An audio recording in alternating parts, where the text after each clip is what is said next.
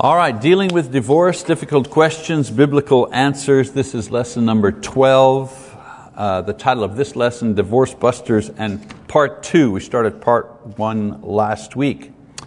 So last week in our lesson I shared with you 7 suggestions to help those who are not married yet, to help them avoid a divorce once they do get married. So the lesson was directed at those who are not yet married.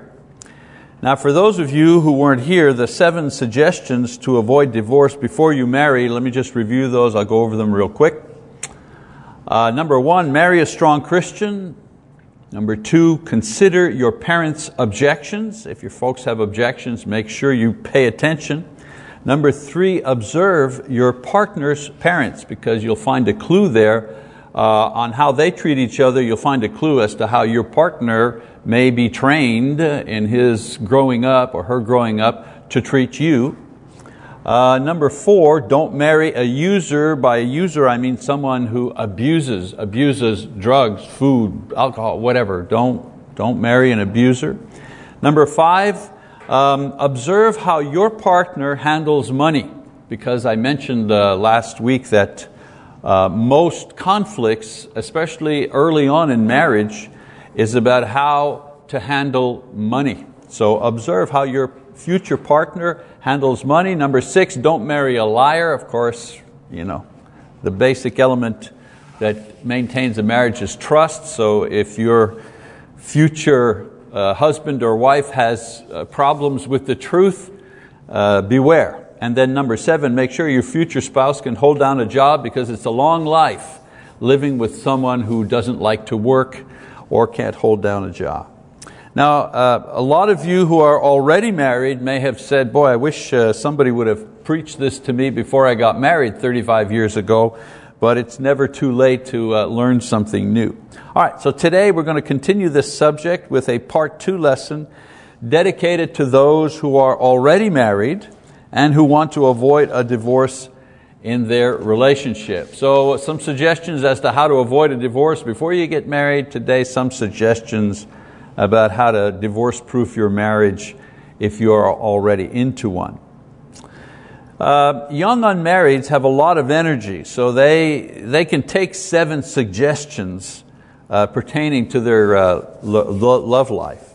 But married folks, probably a little more worn out, so I only have 3 suggestions for you on how to prevent a divorce in your marriage. So suggestion number 1, here we go. Know the difference between a contract and a commitment. So for married people, you want to avoid divorce. Suggestion number 1, know the difference between a contract and a commitment. Most divorces take place because people do not understand the fundamental difference between these 2 things. So let's look at these, shall we? Number 1, a contract. What's a contract? A contract is a legal arrangement between 2 parties to render services or products or conduct according to the terms of a document, something signed between 2 people. A marriage contract is a legal arrangement between a man and a woman to live as husband and wife and fulfill certain duties regarding children and property. That's what a marriage contract, you know, that marriage certificate that you sign, that's what that is. Like all contracts, there is an escape clause in case things do not work out well. In a marriage contract, the escape clause is called divorce. Now, many who see marriage as nothing more than a contract think nothing of using the escape clause when things don't suit them. And this is the basic attitude about marriage in our society today. All the ideas about having a prenup and all that business, that's defining how the escape clause is going to work if you plan on triggering the escape clause. And why is that prenup there? Because the people are seeing this marriage as a contract between the 2 of them. If it doesn't work, we'll work out the legalities of splitting up ahead of time, imagine. All right, now, I said the best way to preserve your marriage, know the difference between a contract and a commitment. All right, let's look at what a commitment is. A commitment is a promise. It's a vow. It's a covenant that one person takes upon himself or upon herself. When you commit, you are promising that regardless of what other people do, you will act or do or accomplish a certain thing. That's what a commitment is. In other words, your behavior is based on your commitment, not your partner's behavior. See the difference between contract and commitment?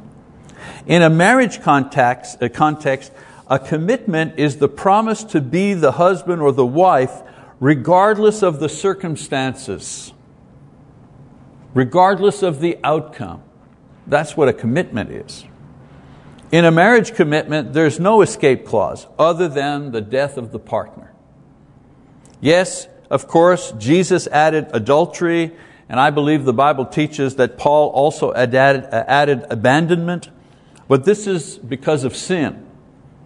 However, the only legitimate out clause is the death of the partner. I've said in other classes about divorce, God didn't say it was impossible to have a divorce. Of course it's possible to have a divorce. And when you have a divorce, the marriage is over in the eyes of man, in the eyes of God. Yeah, it's possible to have a divorce, but that's not a righteous way to dissolve a marriage. The only righteous way that a marriage is dissolved is with the death of one of the partners. Okay. So when God instituted marriage at the beginning, it was with the idea that both partners would be committed to each other until death. That's the ideal. Matthew 19:6.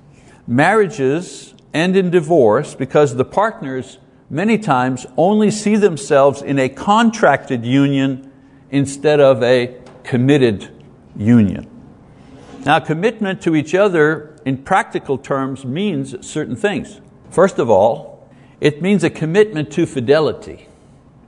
A sincere commitment in marriage is expressed as an absolute and complete fidelity to the partner. Regardless of how our partner acts, we never have a legitimate reason to be with another person. In a committed relationship, that's how this works. A commitment to each other in practical terms also means a commitment to love. Many times there's no love in a relationship because we have stopped putting our love into it. Marriages, they thrive on love, and a commitment to marriage to a spouse is not simply a commitment to keeping our body there, but also a commitment to keeping our heart there as well. And then, of course, a commitment to service.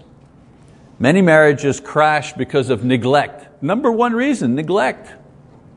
Yes, other things happen many times. There may be adultery, there may be other things that go on, there may be the misuse of money, there may be abuse, all kinds of things that happen, but usually those don't just happen boom right away. Usually there's neglect or carelessness. Marriage and the marriage bond, it's a fragile thing. It doesn't take much, to put cracks in it and to damage the thing. We have to be careful. And then a commitment to service.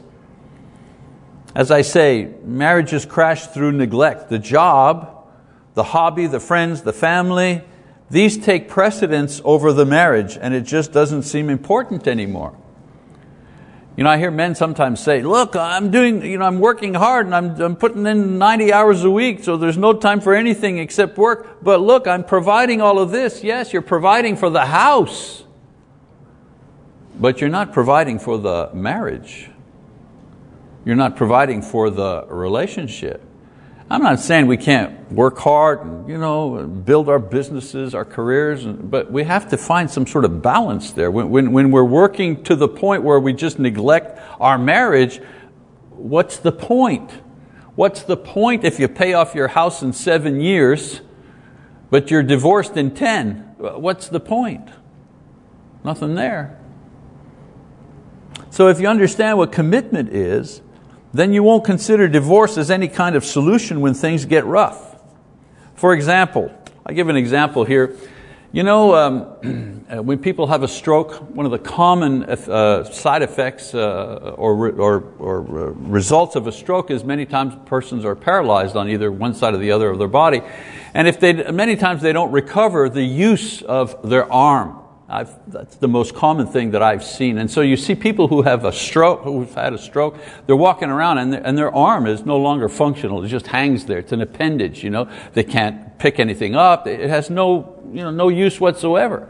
Imagine if you went up to a person who had a stroke and they had this arm here not doing anything, and you said to them, you know what, your right arm there, I mean, that thing must be getting in the way. It must be tough, putting it in through a shirt sleeve. How about we just amputate that sucker? Why don't we just cut it off? What do you think that most people would say? Are you kidding me? That's my arm. You can't not take my arm. Yeah, it doesn't work properly, but you're not taking my arm away from me. Most people would say that.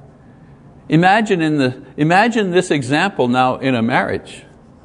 So the partner has had a nervous breakdown, or the partner has, I don't know, whatever, becomes a paraplegic through an accident, something like that. And someone says, you know what, your marriage partner, can't function anymore, can't earn a living anymore, can't support you, can't have sex. What good is it? Why don't you just cut her off? Because she's not useful to you anymore, or he's not useful to you anymore. What would people say? Wait a minute, that's my wife you're talking about. That's my partner, she or he, Not the way they used to be, but doesn't matter. It's still this is my partner. And so in a commitment relationship, cutting off simply to resolve your issue is not one of the options that we have. Marriages don't need more money, and they don't need more sex to survive. They need commitment as the rock-solid foundation upon which the relationship can be built. That's what they need. So suggestion number 1, know the difference between a contract and a commitment if you want your marriage to flourish. Suggestion number 2, get some help. Get some help. So many people come to see me after they've called their lawyer or after their partner has left them. Usually too little, too late. If your partner has left you, I've had this happen to me.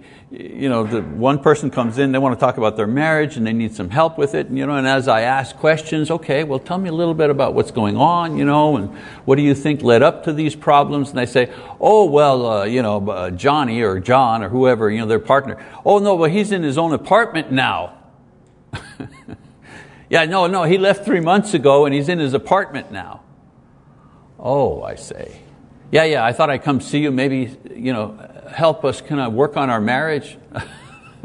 If John's got his apartment and signed the lease, it just may be a little too late to work on your, quote, marriage. You should have come and seen me, before this happened. Try to understand, people are sinners. And when you put 2 sinners together in a relationship for life, there's bound to be trouble. I know during the courting stage, she looks at him and said, you know what, you're perfect. And he looks at her and so beautiful, so fresh, and said, no, darling, you're perfect. You're more perfect than I'm perfect, and it's just so wonderful. But then after a while, the perfection starts to wear off and the real person, the normal person, I'm not saying the bad person, just the person kind of comes out there with all of their flaws. So of course there's bound to be trouble, there's bound to be issues, there are bound to be difficulties. The thing is, don't be discouraged by that. Don't let that discourage you and make you quit. Accept it, work with it.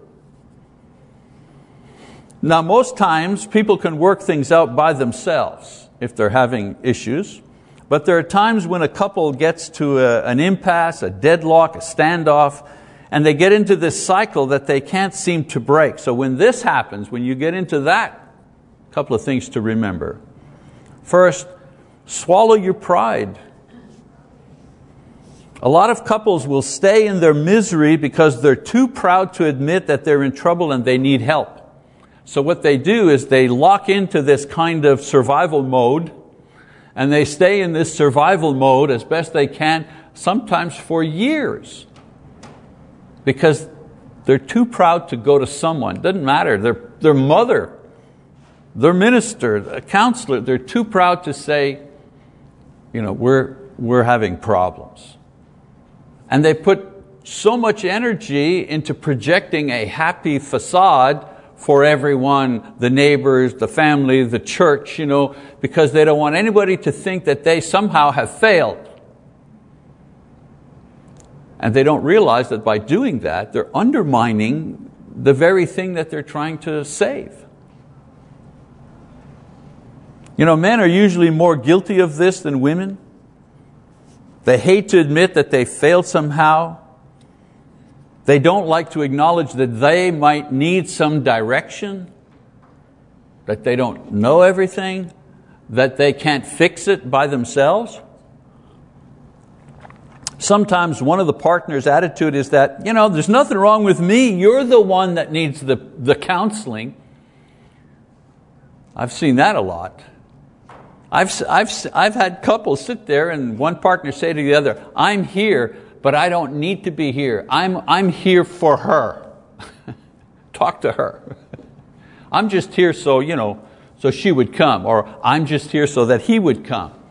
But there's nothing wrong with me, it's him. And I've seen this, it's amazing, So let's say it's the woman. The woman kind of partners up with me, and together we're going to talk to that guy, that loser. We're going to fix him. Or the other way around, we're going to talk to her and fix her problem, whatever it is.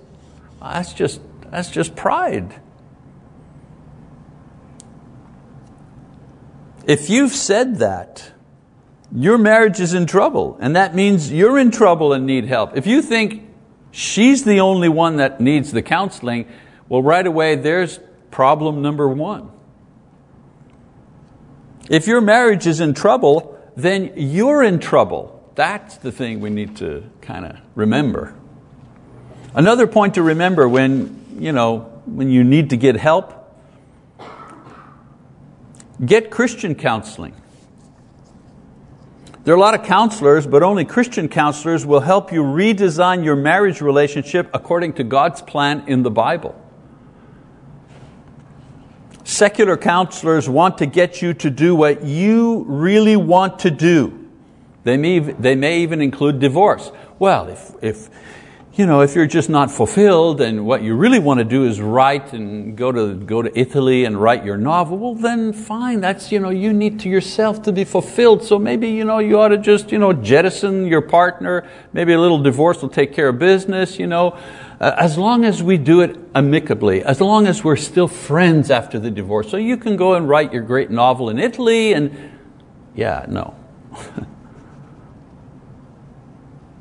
Christian counselors will help you know and do what God wants you to do. In the end, this not only brings peace to the relationship, but also brings peace of mind. No one who has been through a divorce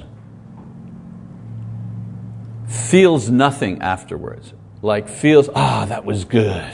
I'm glad I did that. That was a wonderful experience. Finally, I'm free. I'm at peace. Nobody feels like that after a divorce. Even the person who is the quote victim, okay? Even that person after the divorce still feels hurt and pain and guilt and remorse. And they're the victim. I can't even imagine, I can't even begin to tell you what that guilty party feels after they've been through a divorce. So there's no great feeling after a divorce. That's why it's better that we work on the relationship than, there's less emotional damage if you're working on the relationship than if you simply choose an easy divorce to get out. Now, you understand, I can't say everything there is to say about divorce in one lesson. I recognize, and we've done this a couple of lessons back. This is not what I would suggest if someone's being abused or beaten. Obviously, those are different circumstances. I'm talking in general here, okay? And then another suggestion, when you're at an impasse in a marriage, swallow your pride, get Christian counseling, and be patient. Problems in marriages usually require changes on the part of both parties, and change is usually slow and painful. It usually takes time to work yourself into marriage problems, and it also takes time to work yourself out of marriage problems. Once you get help, then give it time to work in your life and in your marriage. The results are really worth waiting for. Think of a tree. You plant a tree, right? You want to get a nice rosebud, a redbud tree. I remember planting a redbud tree in Midwest City a long time ago, and I so wanted those redbuds in the spring. Well, you know what? They didn't come the first spring. It was just a twig out there. But after a couple of years, that redbud started to sprout, and it started to look beautiful, We don't live there anymore, but if I drive by there, that tree has continued to grow, and it gives pleasure every spring to that household with its beautiful buds in the spring. Well, fixing a marriage, it takes a season or two for those things to take hold and grow. And if we're patient, we see the results. Most problems that separate people in marriage are fixable given the right attitude and teaching. And a lot of times in counseling, I try to explain to people the things that you've said to me that are wrong in your marriage or that are difficult in your marriage. If I were a physical doctor, I would make the diagnosis that you have pneumonia. Now, if you have pneumonia in this day and age, you're miserable, you got a fever, you're coughing, you're weak. You quote, you want to die. But you're not going to die. Because with medication and rest and so on and so forth, you'll get through this. And in a couple of weeks, 2-3 weeks, maybe a month, you'll start feeling better again. Well, sometimes marriages have pneumonia. You think that they're going to die, but with the right type of adjustments and patience and eventually give it a little bit of time, that marriage will be healthy again. Some marriages have terminal cancer.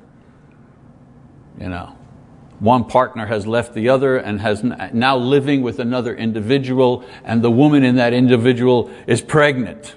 That marriage, that's over. That's not happening. So sometimes some marriages, they're damaged beyond repair.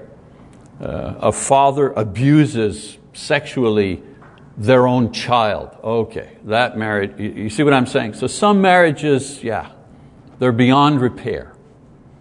But most marriages are not. Couples who are in trouble and seek help early, they need to hang on to Jesus' promise that with God all things are possible, Matthew 19:26. Even marriages that seem hopelessly in a mess can be fixed and restored if only we trust in the Lord of hopeless causes. My thought is, let me get a slide. If God can resurrect Jesus from the dead, He can also resurrect a dead relationship. If we obey, if we trust in Him, if we do what He says. All right, so suggestion number 2, for those who are married, want to avoid divorce, get help. Get help for your marriage if it's in trouble. And don't feel ashamed, like, we ought not to be in trouble. Of course not. I mean, you're two sinners and you're trying to have a relationship for life. Of course there'll be problems. And there'll be some problems you won't be able to fix by yourself. You'll need help. So don't be proud, get that help. Then suggestion number 3, I only have 3. Learn to forgive. Learn to forgive. Divorce is the final refusal to forgive. Now I say final unforgiveness, but not first. Not first. A divorce is usually preceded by a long series of unforgiven offenses. When we don't bother forgiving or asking for forgiveness for our small offenses, We don't learn how to forgive or how to ask for forgiveness when it really counts.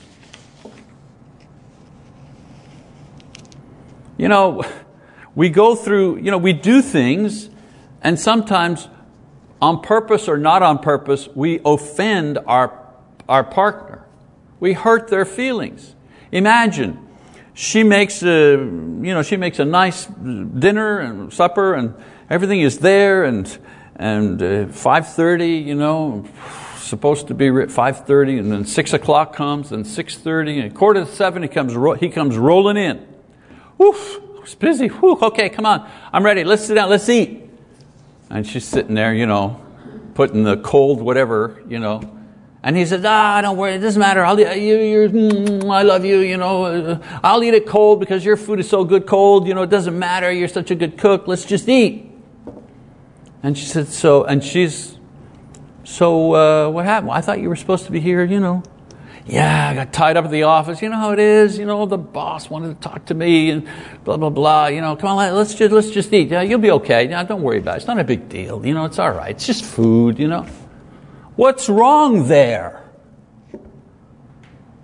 Well, what's wrong there is that somebody is hurt. She's hurt.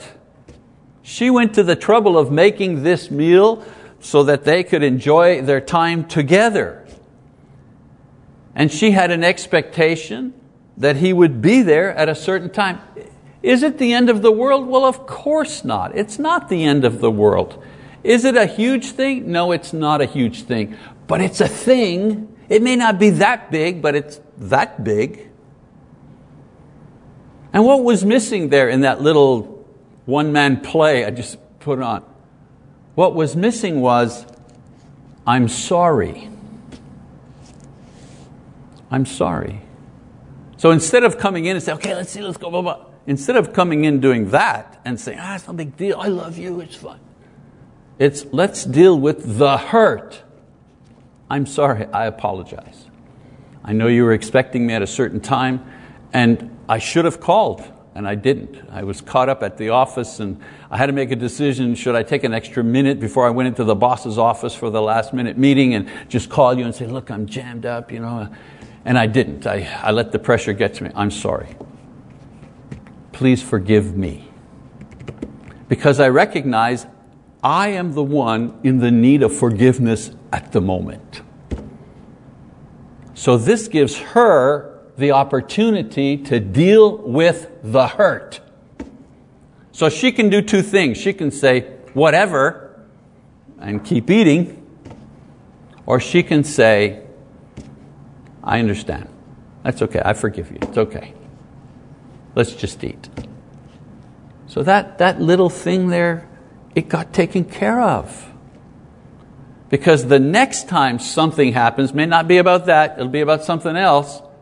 That little unresolved hurt there, that's still here. That's right here.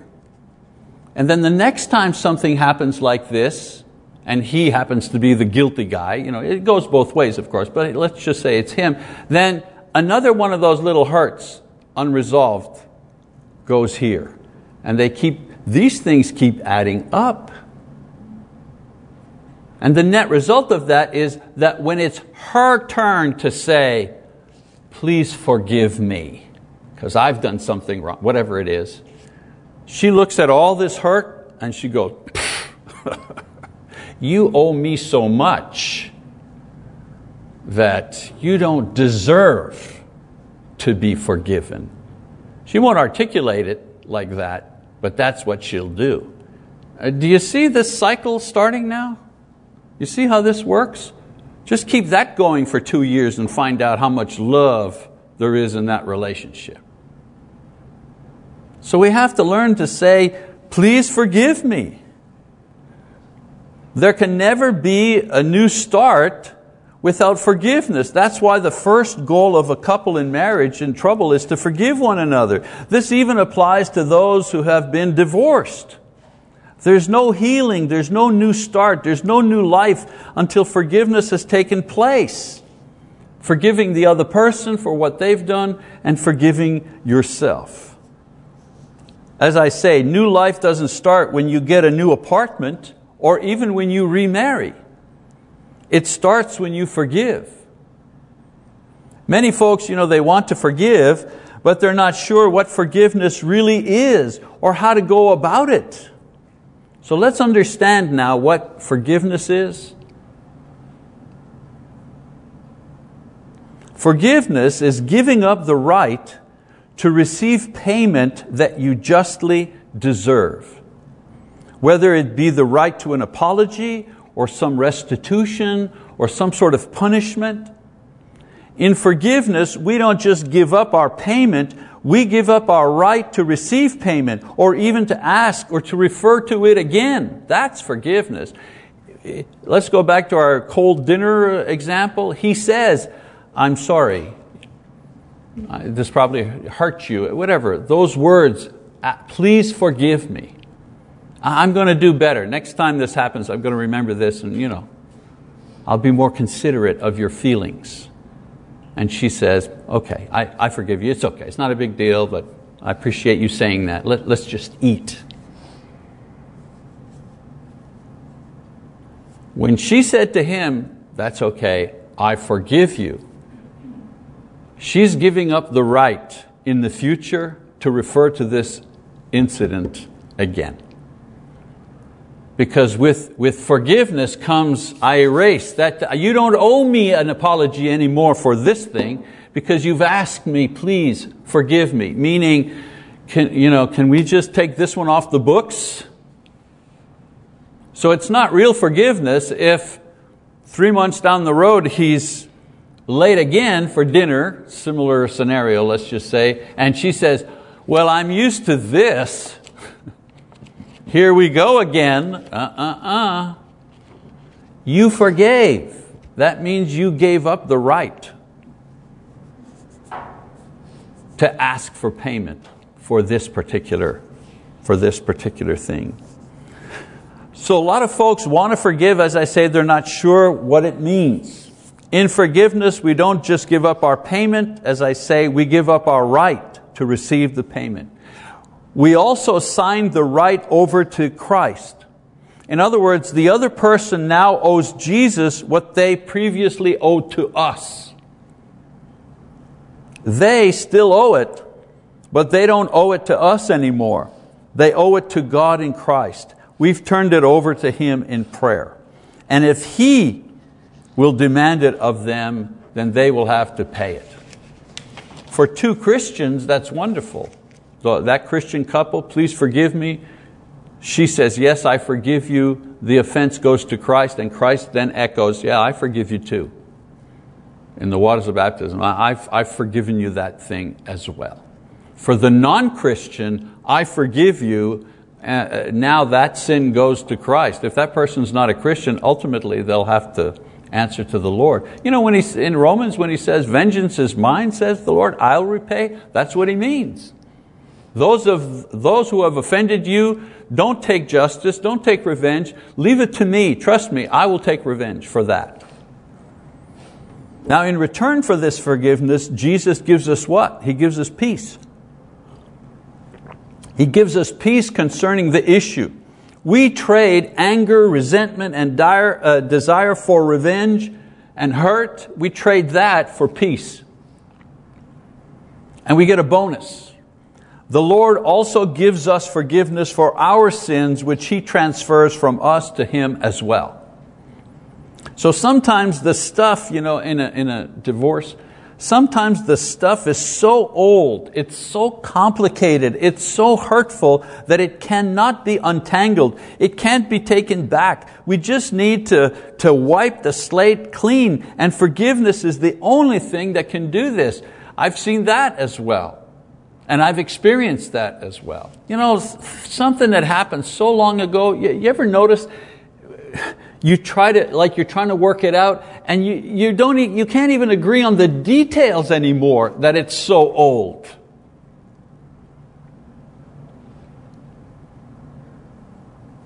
The only way out is forgiveness. Some things a couple cannot forget. but with God's help, they can forgive. And that forgiveness permits them to move on and to start over.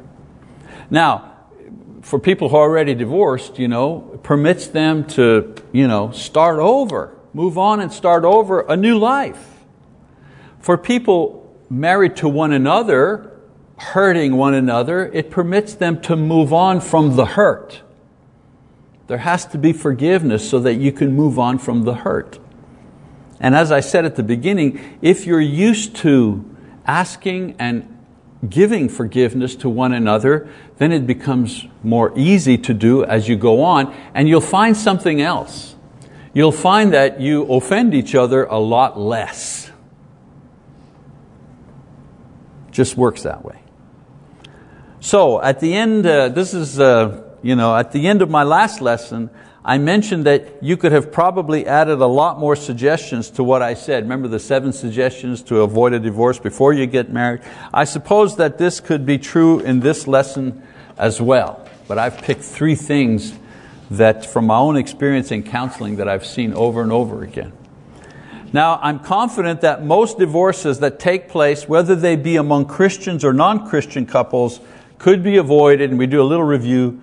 First of all, if people would enter into the marriage with a commitment mindset rather than a contract mindset.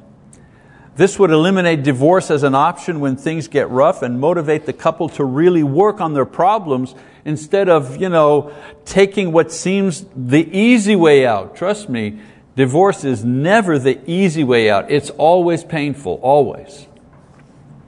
Number 2, people would not wait so long to get help when they start having problems. In other words, could avoid divorce if they got help sooner rather than later.